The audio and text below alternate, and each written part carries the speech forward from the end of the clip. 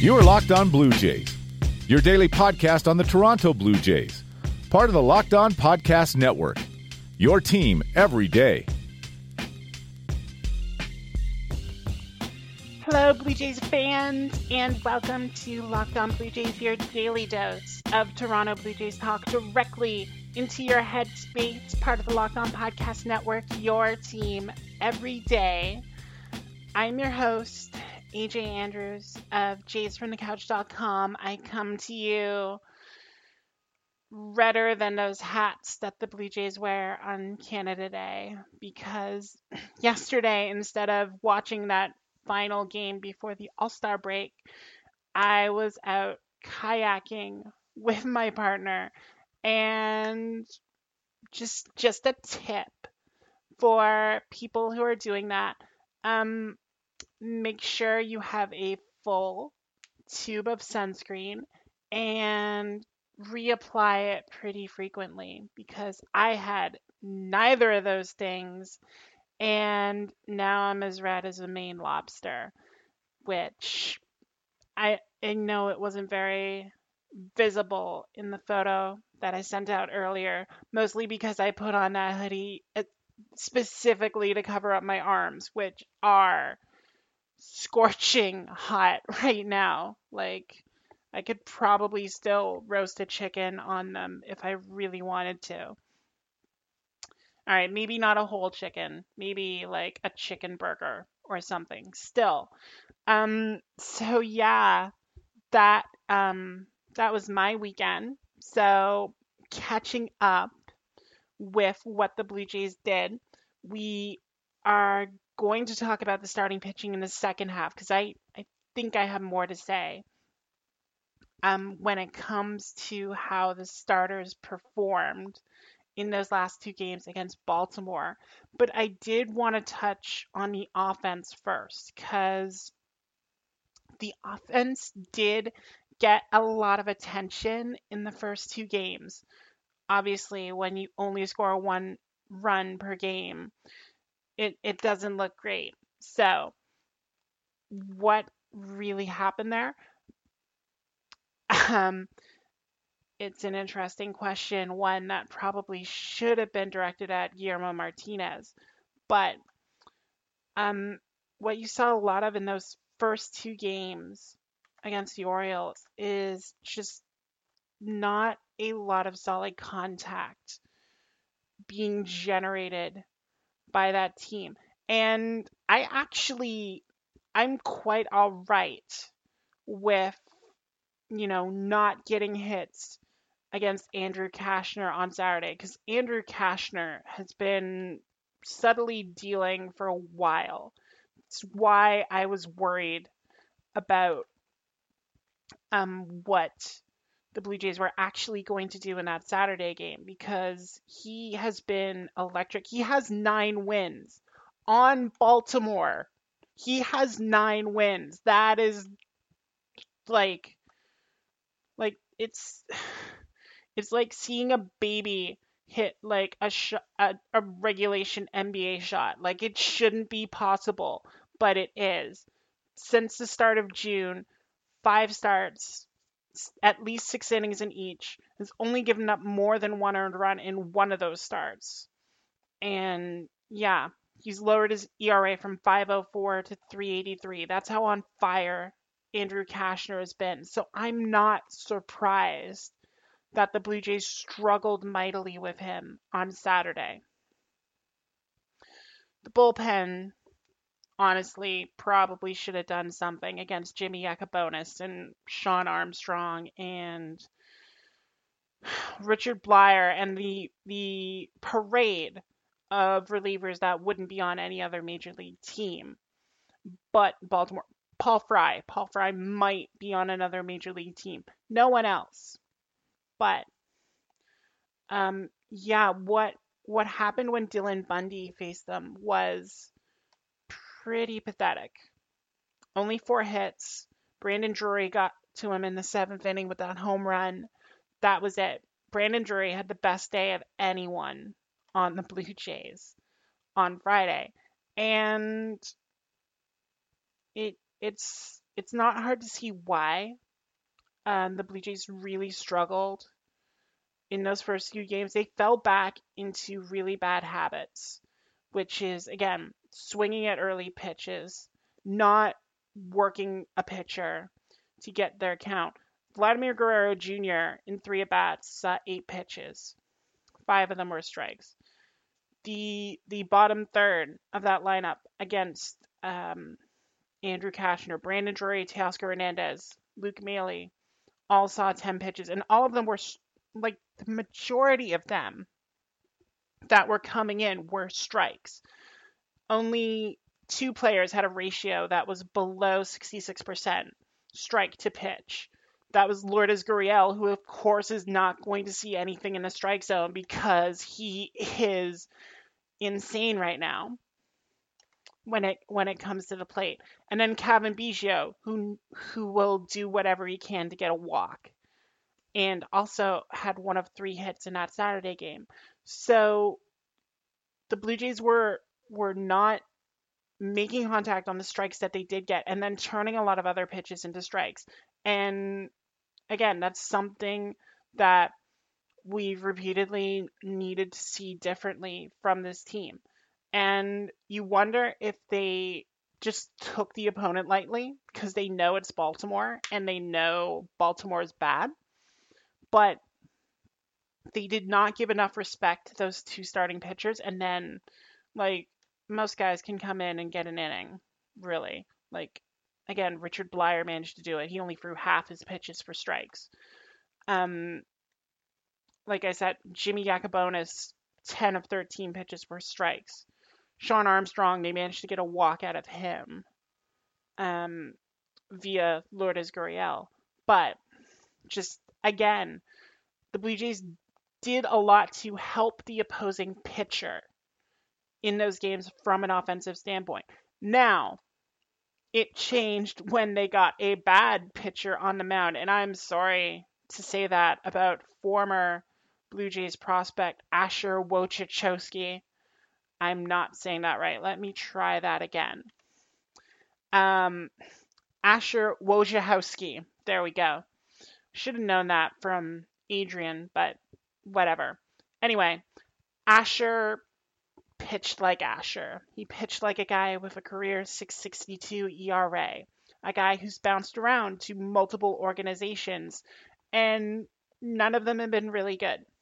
Asher had that year in 2017 with Cincinnati, but then his previous experiences are with the Astros right before they got good, and the Orioles. So, I mean, not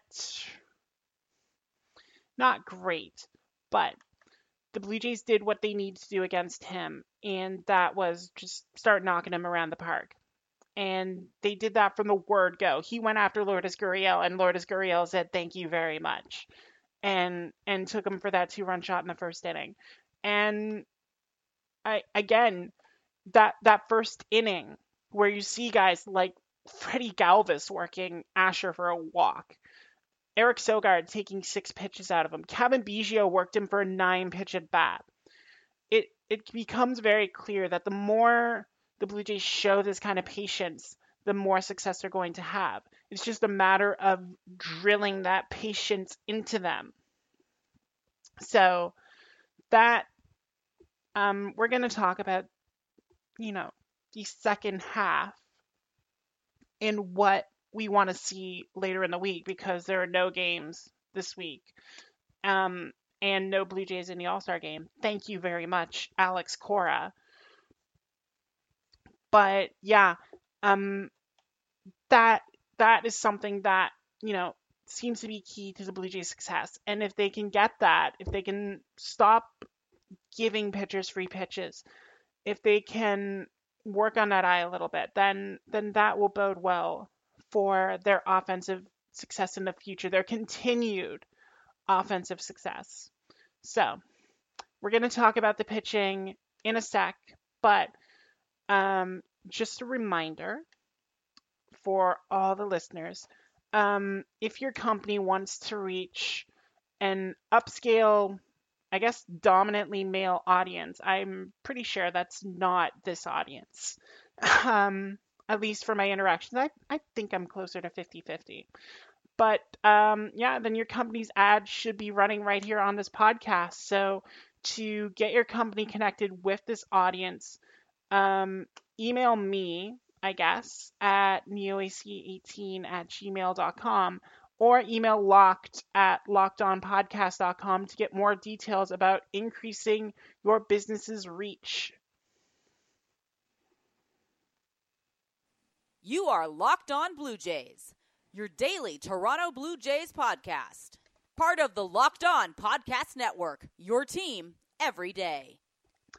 And we're back. So, about the pitching, it was definitely a tale of two pitchers between that Saturday game, which was a slog to go through, and then the Sunday game, which of course I didn't watch. But um, let's talk about the Saturday game first. Let's start with the bad. Clayton Richard was good for the first 3 innings. That first turn through the lineup, he looked brilliant. He looked like he had everything worked out. Um, like there was nothing that he didn't have. He even managed to pick off Anthony Santander with that best one of the best pickoff moves in the game. Really hope he teaches Ryan Borucki how to do that. But once that first turn in the lineup came through and they got the second, that fourth inning was bad. And yes, it was compounded a little bit by errors by Justin Smoak and by Vladimir Guerrero Jr.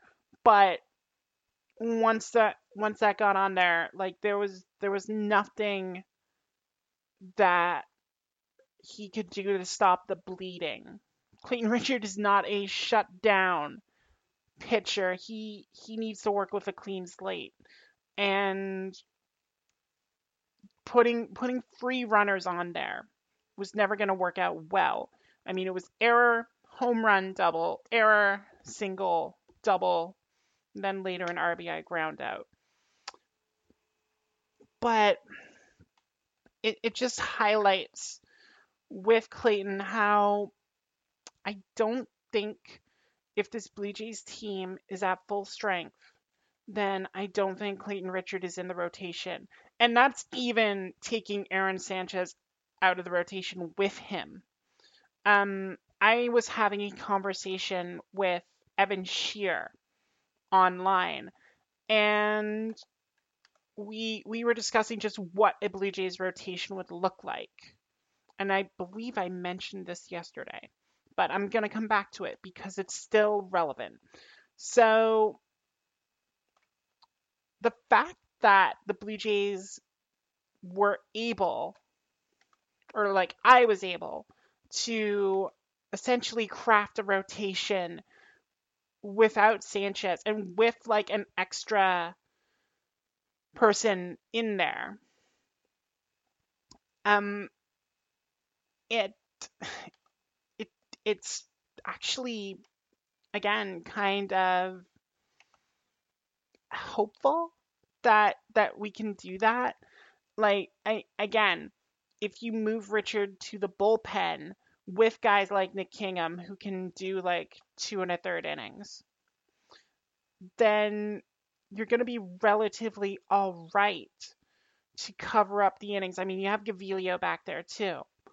So if you went with a post All-Star break rotation of Stroman, Thornton, Wagspack, Pannone, Sean Reed Foley, like that's even waiting for Borucki to come back. That's Stroman's going to be traded, so it's a quick swap, but just it doesn't look like Richard has the durability anymore to consistently give the 6 innings. He can still do it. He can still do it if he's fooling a team, but it just doesn't look like he consistently has it, and I don't think he'll be a fixture in the Blue Jays rotation by the end of the year. TJ Zeuch is getting strong consideration for a September call-up. So I would not be surprised if he's in there.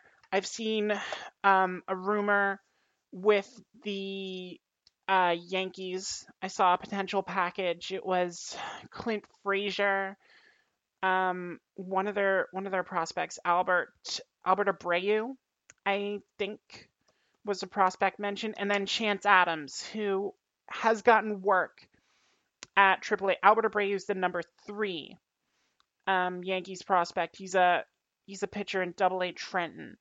So it's a decent package. I don't know if that actually would do it for me to get Stroman. I mean, like I said, Abreu's nice.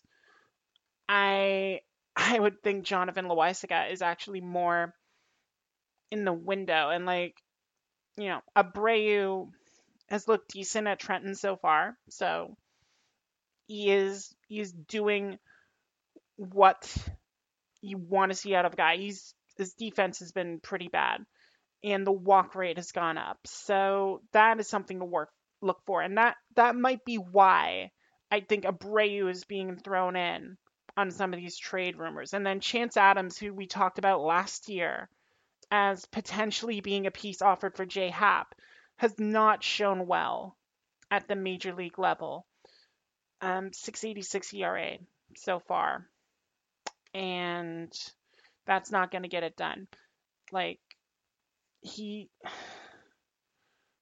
Do we need another pitcher who gets knocked around like that? I don't know. I think I'd be asking for more. Like I said, I would want Loaisiga over Abreu, just because you need someone to throw back in there. But that's my thought. Anyway, let's get off that, because we're not talking about Stroman trades today. We're talking about another bounce back performance by Trent Thornton, which, again, I wish I could have seen that on the weekend, because that sounds like it was a lovely experience. 3 hits scattered over 6 innings. He struck out 5. Clearly the best start since the road trip.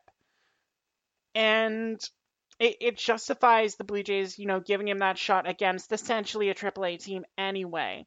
When we talked about Thornton after that Boston start, we wondered if he needed to go back to Buffalo to maybe work on some things. It looks like they figured something out during the time away. And give credit to Pete Walker and Freddie Galvis for noticing what Thornton had to work on.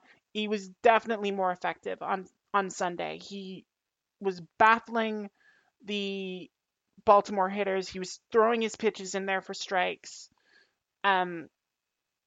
He was doing exactly what you want to see him do. He got 11 swinging strikes in 6 innings, which when he's on, he's able to get that consistently from batters. So it was more in line with what we've seen out of Trent Thornton. Actually, his best game score in a start since May 3rd, when he went 7 scoreless against Texas, which is his career best.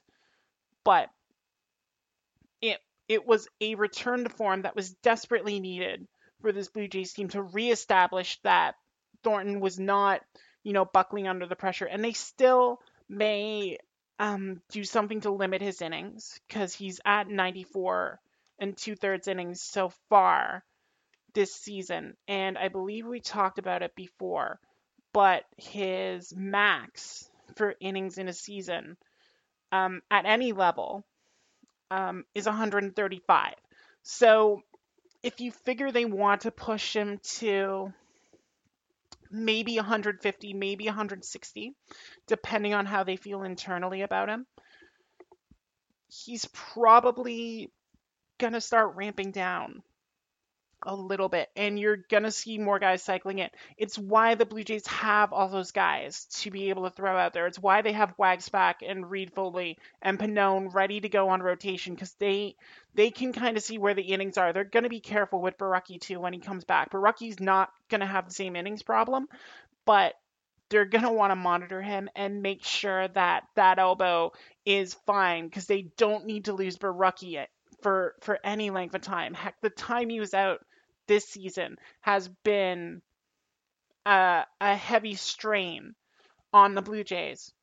Again, mention Edwin Jackson once, and you'll know how badly Ryan Borucki has been missed by this team. So, as they kind of gear Thornton down a little bit, that depth will be important. But what Thornton did with that start is reestablish himself as having figured out a problem and shown that when he struggles, he's going to be able to bounce back a bit from it, which is very important for a young pitcher to be able to show, especially a pitcher who wasn't, again, as well regarded as maybe some of the other pitchers. Again, I've been talking with people on Twitter. If Houston's in play for Stroman, then, you know, they're going to be looking at getting a guy like Forrest Whitley in, who Thornton will be familiar with. So Thornton having that outing and reestablishing himself is pretty big for him to make sure that he's still in that conversation, because I think a lot of people already wrote him off after those 2 starts. He does have the stuff to be a very capable 4th-5th starter in this league. I think people need to make sure they remember that. Anyway, that brings us to the end of today's episode. Just a reminder, if you want to get involved with the podcast, or if you want to see selfies, because apparently that's what I do now. I take selfies. I'm learning. Anyway, you can follow me on Twitter at NeoAC18. That's NeoAC18. You can follow the podcast at Locked On Jays on Twitter, Instagram, and Facebook. And you can subscribe to the podcast on Himalaya, Spotify, Stitcher, Google Podcasts, Apple Podcasts, however you get podcasts, you can get Locked On Jays. It'll be on there. So subscribe and spread the word and, you know, help a girl out. But yeah, that brings us again to the end of today's show. Hopefully tomorrow I am not as on fire as I am today. And hopefully we're talking about Vlad Guerrero Jr. putting a firm Blue Jays stamp on these All-Star festivities.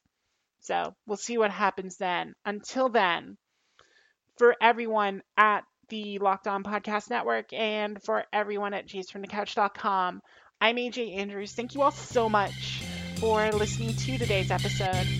And y'all take care.